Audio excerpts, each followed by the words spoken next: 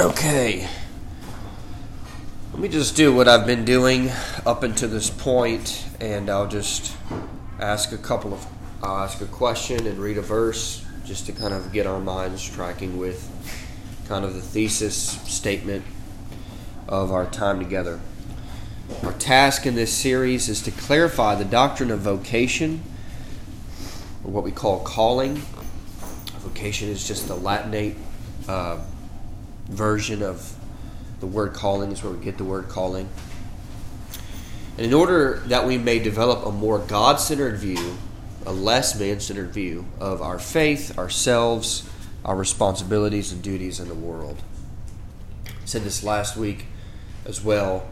Keep this verse in mind and keep this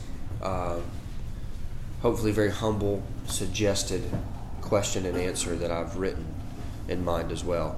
Romans 11:36. For from him and through him and to him are all things. To him be glory forever. Amen. And so we think about callings, we think about common grace and special grace. Keep in mind that it is going to be offensive sometimes to our flesh. But Romans 11:36 says all things are through him. They're all from him, through him, and everything's about him. And so this helps us understand why the doctrine of vocation has often interfaced significantly, as I've said, with that sola, soli Deo Gloria. My question and answer is, how does God glorify himself? And my suggested answer is that God glorifies himself by accomplishing his purposes, not ours. His purposes in his works, two kinds of works, common grace and special grace.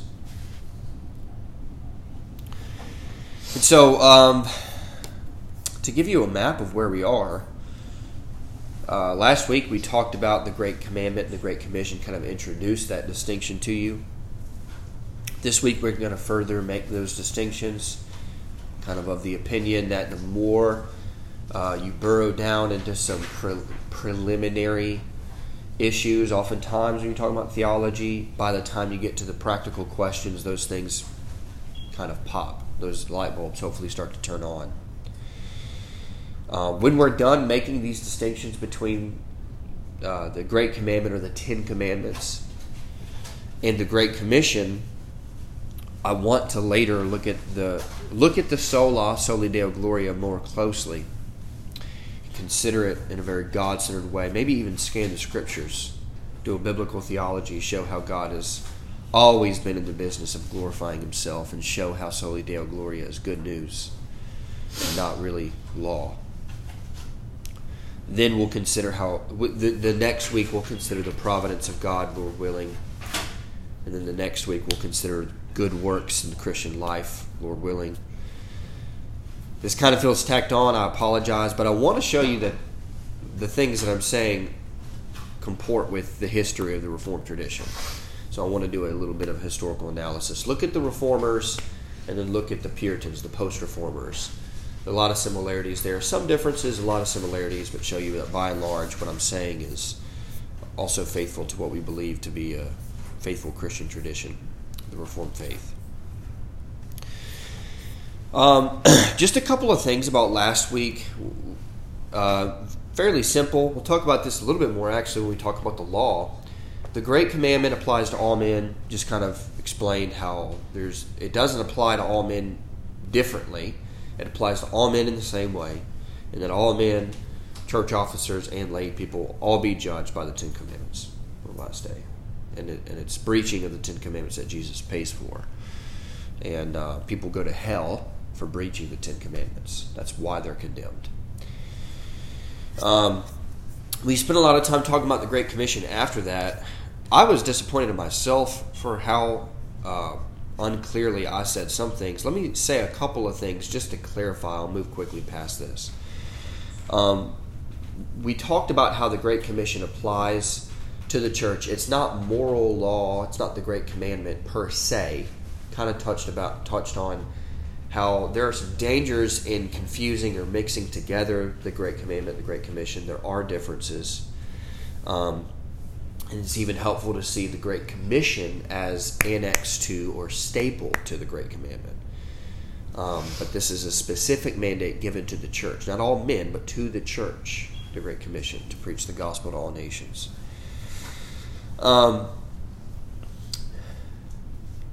Some of the things that we had spoken about, we touched on some specifics about the Great Commission and how it applies to the church, yes. And then I was critical, and still am critical, of how we only read it in an individualistic way. We don't read it in an institutional way, which I think it's both. And really my aim was just to say, don't miss the institutional aspect of the church. Let me say a couple of things that I think will just help kind of just land that. If no one had any questions or issues with what I had said, I apologize. But for anyone who just had a couple of question marks, let me just show you at least my view. I can't prove this part. I've got to move on. But I failed to communicate that, in my view, missionaries are pastors. So when Jesus gives the Great Commission and it applies to them directly as missionaries, then when we start to talk about even, so if the Great Commission applies to all Christians, and then all of them are missionaries. And in this sense, that's true, because all people have been sent to proclaim the gospel. And yet, there is a technical vocational sense in which it's not true for all Christians. And I think that pops when we recognize that not all Christians are pastors. Not all Christians are church planting pastors. All Christians have been gifted with the Holy Spirit to preach the gospel. But some have been specifically set aside as church officers to serve the institution of the church. So there's an individual application, but there's an institutional application as well. And this is further evidenced by the fact that the verb participle, we talked about, there's 4 or 5 verb participles in Matthew 28. The main one, tried to prove, is make disciples. And then the subordinate one is go, or as you were going. There's debate about, does it mean go or as you were going? And I vacillate. Depends on what I ate for breakfast that day. But to prove that I think that the verb participle make disciples, which is the main content of that verse, applies first to church officers, and there's a direct application to the church institutionally, and then an indirect application to the church organically or more individualistically to Christians. To prove that, consider not all are called to teach, and that Jesus says teaching them. Well, all Christians teach, but not all are called to baptize. Right? And we would say as Reformed people that church officers are primarily, often, most of the time, they're the ones that baptize. I just wanted to say it in that order so that you understand why I'm saying I do think there's a direct application of Matthew 28 to the church institutionally. Anyway, those are the clarifications. I basically said all those things, but if you had any concerns, you got hung up on a couple of things I said, you probably don't want to do the time to connect those dots. I just want to connect them for you. The Great Commandment applies to all men without distinction. Great Commission applies to the church specifically and in different ways. And we'll continue to talk about this, but keep in mind that there's great Christian liberty when it comes to both mandates. Okay? Both of these mandates, the Great Commandment and Great Commission, are transcultural, transpolitical. They transcend. I don't like the word trans anymore. It's kind of but they transcend the contexts in which we live. And they are black and white things. However, again, when we talk about the church as an institution, we can be kind of dogmatic about how a pastor ought to be going about the business of making disciples. But how do you apply a disciple-making model to every individual Christian? I could give you an exhaustive disciple-making model and then say that if you don't follow this, you're sinning. But I'm kind of just going off of principles, and we can apply the Great Commission as individuals in different ways, with following our temperaments, our contexts, our skills, our gifts. Same thing with the Great Commandment, I would say, that loving and serving our neighbor, we might come to different conclusions on what it looks like to obey the second table of the law in our vocation. So we just need to keep in mind those things. Any questions on that? Just kind of wanted to type any loose ends at all. Appreciate you listening to that ad nauseum a little bit more. I'm going to further clarify the two distinctions because I'm not really feeling well. We started a little bit late. I'm happy to say we don't have a lot of content. We do have some scriptures, quite a few scriptures to look at, so we can stretch it out by having some conversation if you guys would like to. This morning we're not going to finish making a distinction between the Great Commandment and Great Commission. We're going to finish that next week. This week we're just going to focus on two words, and next week we will consider the two kingdoms. I'd planned on doing this, but I thought I'd be able to finish it in 1 week. But not a whole lot here. Two words. Anybody guess what it is? I think I said it already in passing. If you know me, if you just had to guess. What? The law and the gospel. So we're going to do that. We're going to think about the law and the gospel as it applies to Christian calling. Let's get this out of the way. Go to Romans chapter 2. The things that I know that we've considered in depth as a church already, I'll try to move past very quickly. I just want to clarify. You do this as a pastor. You clarify something and then you move on to another aspect of divinity, but I've tried to say over and over, theology is a web, or it should be seen as a web, with Christ at the center. And so when you go to one aspect of doctrine, you're going to find yourself referring to something you had already touched on, right? So we're talking about Christian calling, but we need to go back to talking about the moral law, even though we've already discussed it. I just want you to see how they're connected, okay? So very quickly, Paul is answering the question, how can Jews and Gentiles be judged by the same standard? How is that fair? Gentiles don't have the Ten Commandments. Well, it's because the Ten Commandments, I tried to show in a very long lecture about a year ago, Ten Commandments have been written on the consciences of Gentiles. That's how they can be held to the same standard as the Jews. So he says, in verses, starting in verse 13 of chapter 2, it's not the hearers of the law who are righteous before God, but the doers of the law who will be justified. For when Gentiles who do not have the law by nature do what the law requires, they are a law to themselves, even though they don't have the codification of the Ten Commandments. They show that the law, the work, the demands, the main ideas, the main demands, the work of the law, not the letter, but the work of it, is written on their hearts, while their consciences bear witness and their conflicting thoughts accuse or even excuse them. That's natural law. There's no covenant there, per se. It's just a fact that human beings have been created, and the law of God, the character of God, what is right and wrong, just stamped on their consciences. It's on their hearts. They just know what's right and what's wrong. I just wanted to say that's natural law. I mean, that's just the law as a standard. Any questions on that? I want to show you the law as a covenant of works.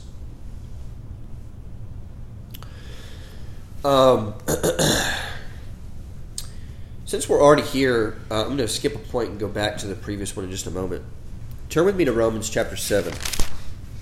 I want to show you that though the law is a standard, it's also a covenant.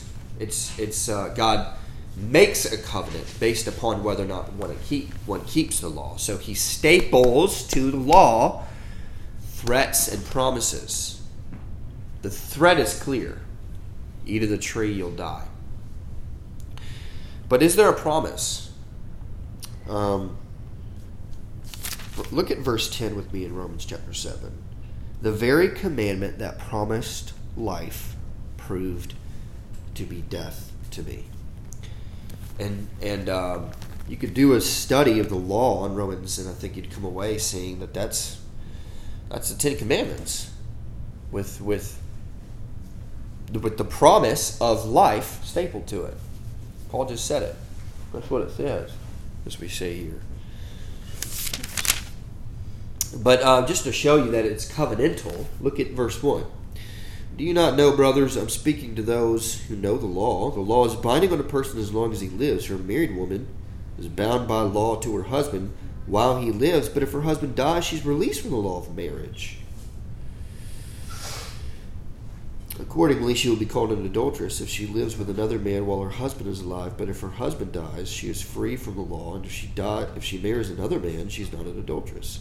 Likewise, my brothers, you have died to the law through the body of Christ, so that you may belong to another, to him who has been raised from the dead, in order that we may bear fruit for God. We can't escape having been created in the image of God with Adam as our representative. We can't not escape the fact that we have a covenantal relationship with the law. We're born into that covenantal relationship. And why would I use the word covenantal based on these verses? Marriage is a covenant. And he says you're married to the law. And why does your relationship to the law end as it regards eternal life, like I'm obeying for eternal life? Because you've died to the law and become married to Christ, and now you're an in-law to the law. You relate to the law through Christ, who's now your husband. You're not married to the law directly. So you deal with the in-law through your spouse, and all the married people say amen. So the law as a covenant did not just promise life. It also, it promised life. It did not just threaten death. And upon the breaching of it is eternal death. Okay, it's law as a covenant of works. So it's not just a standard. It is that. But God covenants with Adam and all of us in him. Okay, any questions on that? We may have briefly touched on Romans 7 in the past in Sunday school. Turn me to Romans 5. Again, just connecting some dots. You'll see, hopefully, why this is so important, why I would go here ad nauseum. The first Adam brought death and condemned everyone. I'm not reading anything, the scriptures right now. First Adam brought death and condemned everyone in the covenant he represented. He failed to bring mankind into glorification, which was man's destiny. That was man's destiny, was to be glorified and to enjoy fellowship with God, not to wander aimlessly in this unstable, constant state forever, constantly wondering, we're going to live or die, we could die at any moment. No, there was a probationary period, we would say. And so man failed to enter into that state. Actually, turn over to Romans chapter 3. I say this all the time, but I really believe this, and I think it's important to say it over and over. Hopefully it doesn't bother you, but you just see this is important. Romans 3:23, all have sinned and fall short of the glory of God. And I disagree with Piper. It's not like you had the glory of God in a pocket, like you owned it like a treasure, and you just traded the glory of God, and now you traded it for the glory of man, and you just love the glory of man now. I think the glory of God is referring to a state of existence. We failed to enter into that state because we sinned. Now look with me at chapter 5. Not doing a whole lot of proving, just saying things I've said, so I can get to where I want to go. This is some of my favorite verses in the Bible, in Romans 5:18 through 19, because they're so useful. Put 18 on one as one lens of the glasses you want to wear when you read the Bible, and then put verse 19 as the other lens you want to read as you're reading the Bible.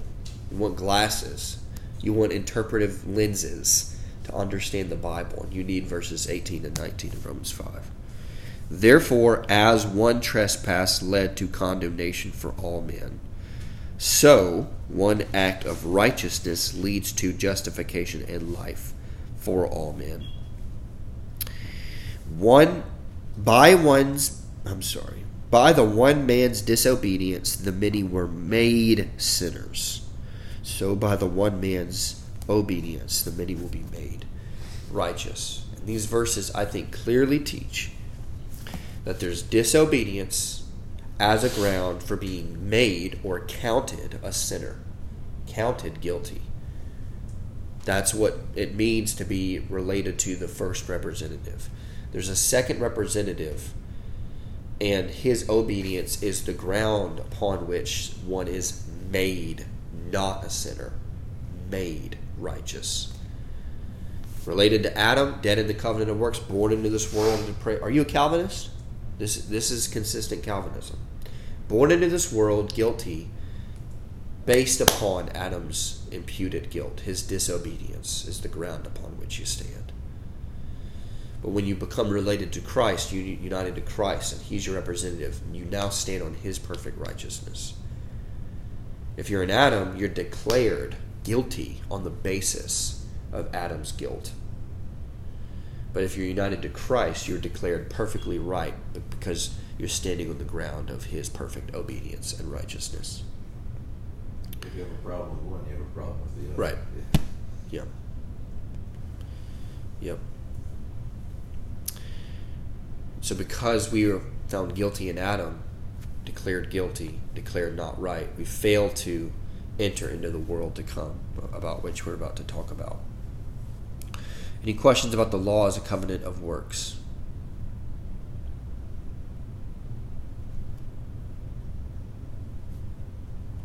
Come on. I don't have a lot, so come on. Thinking about like the controversy over your good works on the last day and proving or even contributing to your salvation, would you say that it's analogous that you are a sinner because you're in Adam and your sins prove your state as a sinner, in the same way that your good deeds don't merit your justification, they just are the proof of you having been justified? Yes. Yeah. John 3, if you do not believe in the Son, the wrath of God remains. You're born into this world under the wrath of God, already condemned because of Adam. Yeah, and your sin nature. Ephesians 2 verse 3 is children of wrath. Mm-hmm. And when you really look into the Greek there, I mean, NIV does the objects of wrath thing, but children's very intentional in it. Yeah. Like to show your natural condition, even as children, like. Yeah. So the individual sins you commit, is there greater wrath for those individual sins? I mean, there are verses that talk about like, for your sin you will receive. Yeah. So there is like something that our individual sins receive, right? Mm-hmm. Yes. So in the same way that like our individual righteous acts will be given crowns in heaven, our individual sins give greater condemnation in I would heaven. say it's absolutely true. Yeah. Because It'd when be we're talking worth. about in Adam or in Christ, we're talking about union and position, like general relation through that federal head. Yes. But then there's our actual deeds flowing from our union. Yep. And you can be either one you talk about, like in Christ and righteous, or so there's always standing and state. We're always looking at those two things. I forgot what I was going to say.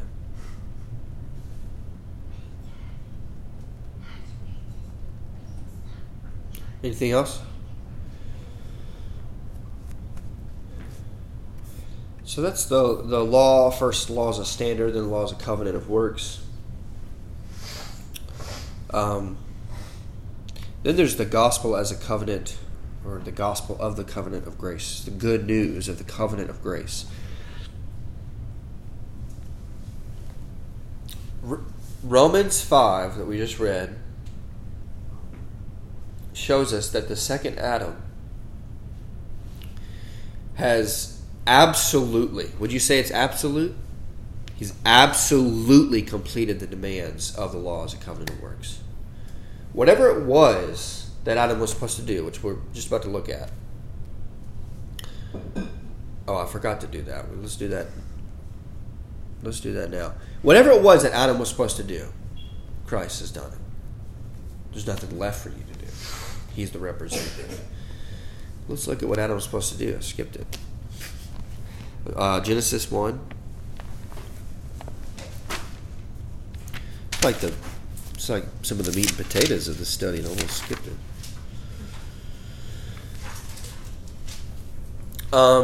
Just by the by, I'm really not that smart at all. I'm like, most of this stuff is ripped off of other people. I'm leaning heavily upon the outline of Michael Horton and David Van Drunen. Okay. According to Van Drunen, don't you just love names that are like that? Van Drunen. That's a cool name. I wish I had that name. He thinks that Genesis chapter 1, which we're about to read, explains what we call the cultural mandate. This is very hotly debated in theology. Very hotly debated. I tweeted something today and I got pushed back by a Calvinist brother.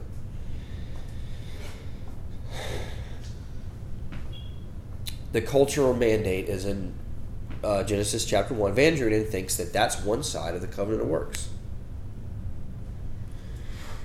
And so that's to take dominion over the world. And then in chapter 2, the other side of that, one of the other things that I'm supposed to do is to guard the garden. Okay? Guard the garden, guard the temple, and expand its dominion all over the world. That's the covenant of works. I have some questions about that. I'm just going to frame how he does it. He is literally a licensed lawyer and a licensed minister of the gospel and a scholar produced. This guy's brilliant. So he's smarter than me. I'm going to use his stuff. I haven't completely landed on it, but it's compelling and I find it very interesting.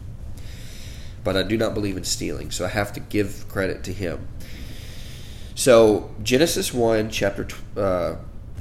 verse 26. Then God said, "Let us make man in our image, after our likeness, and let them have dominion." You hear that on social media ever? Yeah. Take dominion. Have dominion over the fish of the sea, and over the birds of the heavens, and over the livestock, and over all the earth, and over every creeping thing that creeps on the earth. So that's the cultural mandate. It's true and it exists. The cultural mandate exists. The question is, I don't want to get ahead of myself. Let's read verse 15 of chapter 2. The Lord God took man and put him in the garden of Eden to work and to keep it. To keep literally means to guard. Same word used to describe the priests in the Old Testament. I think it's Numbers 13. That the priests and Levites were to shamar, to keep any unclean thing from out of the temple. That word is used here to describe Adam. He's a priest. Adam is a priest over God's temple. So, according to Van Drunen, I certainly would come down hard and say, verse 15, that's Adam's task. And Van Drunen would say, and also the cultural mandate. So the question is,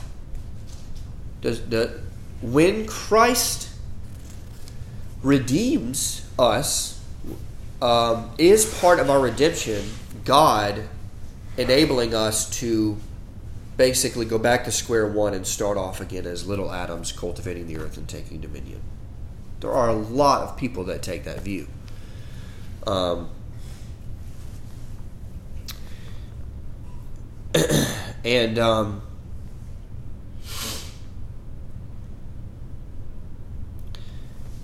In Genesis, when God creates and then God rests and then God tells Adam, get to work. I lean toward Van Drunen's side here. I can see how God's command to Adam to take dominion and to get to work, expand. I mean, that's part of what it means to be an image bearer, to reflect His glory by exercising God's rule on God's behalf as He sits in the heavens and rests as king. Adam is His image bearer, his vice regent, going out and spreading the dominion of God over all the earth. God's work is finished. Adam's work has begun. I do lean toward this idea of Adam's task of taking dominion being part of the covenant of works. So then the question is, when Christ as the second Adam redeems us, does He get us back to this place of working like Adam did in the garden to take over the world? In that sense, where Christ has finished the work, but now, like Adam in the garden, God has rested, Adam is working. Are we the ones that are working? Okay, and I want to frame it like that to kind of show why I think it's problematic to say that. But there are a lot of Calvinistic people who would say, your job, redemption, when you're redeemed, your job is to take dominion over the earth, like Adam. And the cultural mandate is restored unto you. And I would say that let's look at the promise after they sin. You know the story after they sin, but let's just look again. Verse 15 of Genesis 3, God says to the serpent, first time the gospel has ever been published in the history of mankind. Grace like this has not been published as revelation to mankind before like this. First words out of His mouth. I will put enmity, hostility between you, Satan, and the woman, between your offspring and her offspring. Singular. He, her offspring, shall bruise your head, and you shall bruise his heel. So this is a promise. Wouldn't you say that this is a promise of the second Adam? This is a promise that God will destroy the one who came in and defiled His temple garden. And He said that on the day that you eat of it, you will die. And then He says this, which says the story's not over. This thing will happen one day, and the garden temple defiler will be destroyed. And the reason I think this sounds like the second Adam was because that's what Adam was supposed to do, was to do that. Right? He was supposed to guard the temple and kill the serpent when he comes in to try to defile God's temple. And Adam didn't do that. He let the serpent defile the temple. And God is saying there's going to be a priest to come along and expel the unclean thing from God's temple garden. Seems like the second Adam. Seems like God is saying it's the promise of the gospel. It's the promise of the good news that one is coming one day. And that's what we call the seed promise. That's what flourishes all throughout the scriptures. So again, whatever Adam was supposed to do, he didn't do it. And it seems like God is saying this one's going to come and he's going to do it. So let's look at Hebrews chapter 2. Any questions on that? Yeah. This probably has nothing to do with it, and it's probably not important. Why does it say the offspring of the snake? Who is the offspring of the snake? Singular. And I've always kind of read that as like those who are united and like unbelievers.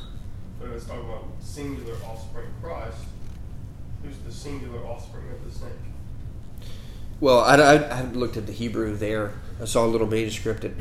It might not be singular. I don't know. I have to look at that more clearly. It could be play on the words between the plural.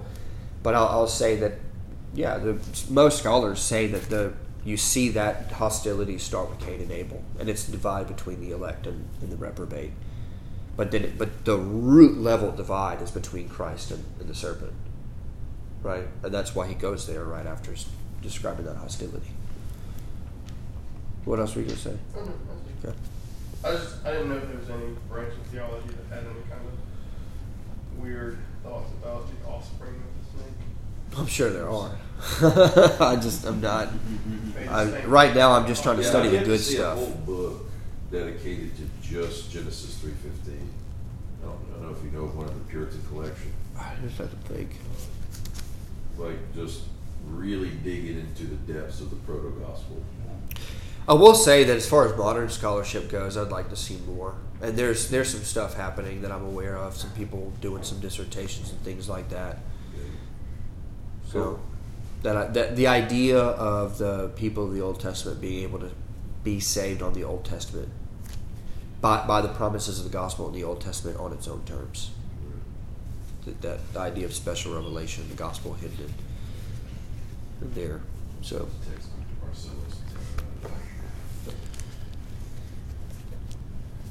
I actually think he's part of that to some degree. Yeah. Like he's got at least people that he's working with to maybe not write something himself, but there are a lot of students right now that are writing a lot of really cool stuff.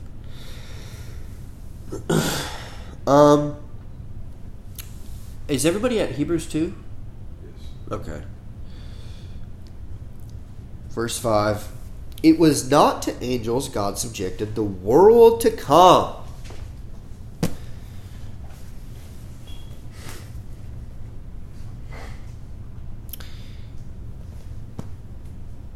I'm compelled to believe that there was a world to come for Adam, of which we are speaking, he says. Verse 6, it has been testified somewhere, what is man that you are mindful of him, or the son of man that you care for him? You made him a little while lower than the angels. You've crowned him with glory and honor, putting everything in subjection under his feet. Now putting everything in subjection to him, he has nothing outside of his control. But at present, we do not see everything in subjection to him. What was he quoting there? Into Hebrews 2.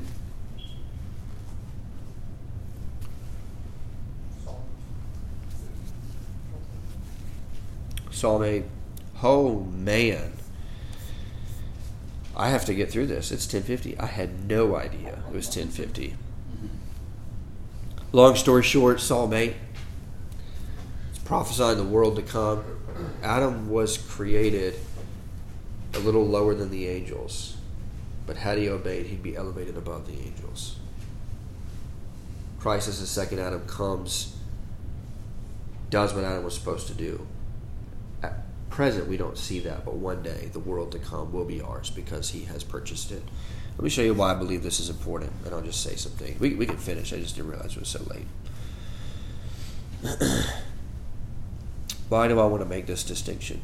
If we misunderstand the law and the gospel, as it relates to our callings as Christians, we'll tend to add to the law by making the specific ways we apply the Great Commission will make them moral. We'll disregard the freedom that individual Christians have to apply the Great Commission differently. Does that make sense? If we aren't careful to make this distinction, we'll cloud up the moral law and breach people's consciences with how they should live the Christian life, and we'll disregard Christian liberty.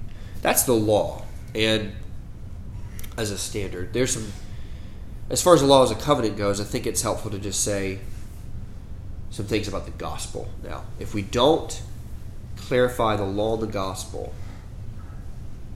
and so mess up on our understanding of the Great Commission, the Great Commandment. And this is why. Because we'll misunderstand, in addition to messing up our understanding of the law, we'll misunderstand what exactly Jesus accomplished in his life, death, and resurrection. What is it that Jesus accomplished? Here's some reasons that is very problematic if we misunderstand what Jesus accomplished. One, it will affect our motives for obeying. Why are you obeying? Is it out of grateful response to what God has done? Or is it to win favor? Or has favor already been purchased for you? So resting on that perfect assurance of the ground of Christ's obedience is what drives us as we obey the Great Commandment, Great Commission. It will also affect our message if we misunderstand this. Because then we'll be declaring good advice as law instead of announcing good news. This is very prevalent, especially in the social gospel, because we'll say this is the gospel, that we love and serve our neighbor. No, that's law. That's not gospel. So we have to be careful. But here's the one that jazzes me up. This will affect our approach to our callings because we'll view our roles in this world as more than a grateful response and loving service. We will view the culture around us as something to take over rather than something to humbly serve. Try to usher in a little eschatology. Yes. And I was even having a conversation with a Christian friend recently, and they very understandably said we need to balance out this idea of taking dominion and humbly serving. And I said, I don't think so, because Christ has taken dominion. There is no dominion to take.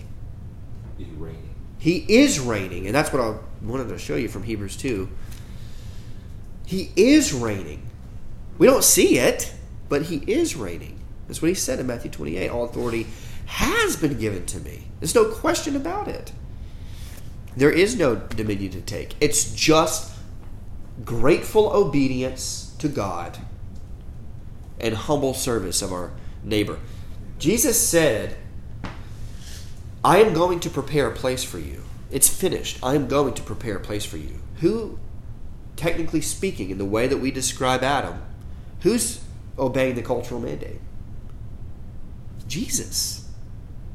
Because he is the capital C cultivator in the new heavens and new earth, preparing a place for us. You want the culture maker? Jesus is the culture maker. And it saddens me that there are so many Christians that talk about their enemies in that way, because you read the Sermon on the Mount, Jesus said, love your enemies, pray for them, serve them, turn your cheek, be a good citizen. Not take over the world, guys, and kill some people. I love how Van Druden says this. He says, there's two quotes that really stuck out to me from some things I had read this week. Christ does not restore us to Adam's original task, but he takes us to where Adam was supposed to arrive. I really like how that's worded. That's worth memorizing. He also says this, because you'll hear a lot of this, creation regained. The redemption is creation regained. Van Druden says redemption is not creation regained. It's not getting back to the garden. No. But, he says, recreation gained. Yes. Creation reviewed. Getting us to beyond the garden, Yes. to the eschaton, where we were intended to be forever, to glory. Romans 3:23, all fallen short of the glory, but we are justified by his grace, and glory will be ours in Christ. Because he perfectly obeyed, shed his precious blood. That's the down payment. And I would have loved to go here too. What's the guarantee when we grow in our assurance that the future heavenly citizenship is yours and that the blood of Christ was applied to you? It's the Holy Spirit. It's been poured out on you, and it's the foretaste of heaven. It's the foretaste of the new world to come. If you have the Holy Spirit, you're a citizen of the future kingdom of heaven. We have a couple minutes. Any questions or thoughts on that? That's basically it. What I had to say. Do you think Christ's dominion is already or already not yet? Christ's dominion, as in like fulfilling the creation mandate. Mm-hmm. So like, Adam's job was to expand the kingdom and protect the garden. Do you think that like Christ, the ongoing work of spreading the gospel is part of that creation mandate that's accomplished but not yet fulfilled, or is the creation mandate completely accomplished and fulfilled? The cultural mandate for the as Habakkuk says, the knowledge of the glory of the Lord to cover the earth as the waters cover the sea. That kind of idea. I would say already, but not yet, because the church is not the kingdom of God; it's the outpost of the kingdom.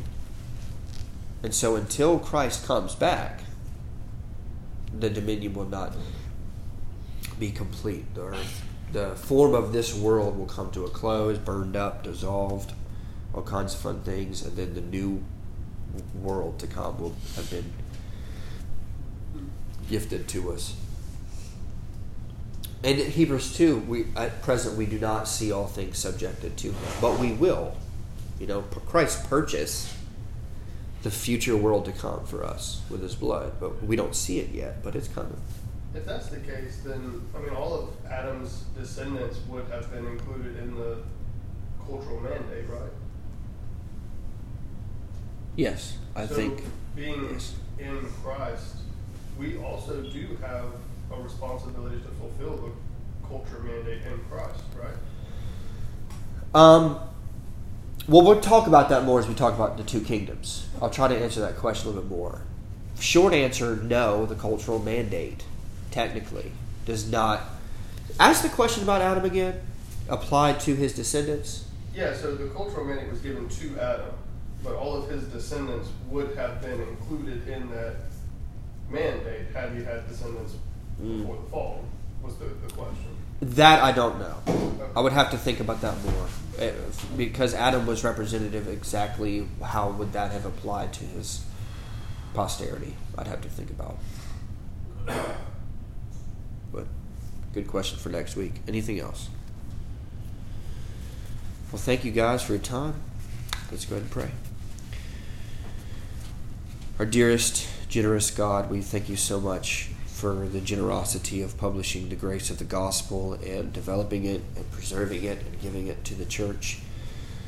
We ask, Lord, that you would apply these truths to our hearts, and I pray that they would change us, that the good news of what Christ has done, is doing, and will finally do one day will just make us the salt of the earth. Not people who want to take it over, but people who want to be salty in a biblical way. They want to be kind and loving and humble servants of their neighbors. Help us, Father, to be humble servants of our neighbors, living in this life and our callings in a way that honors and glorifies Christ.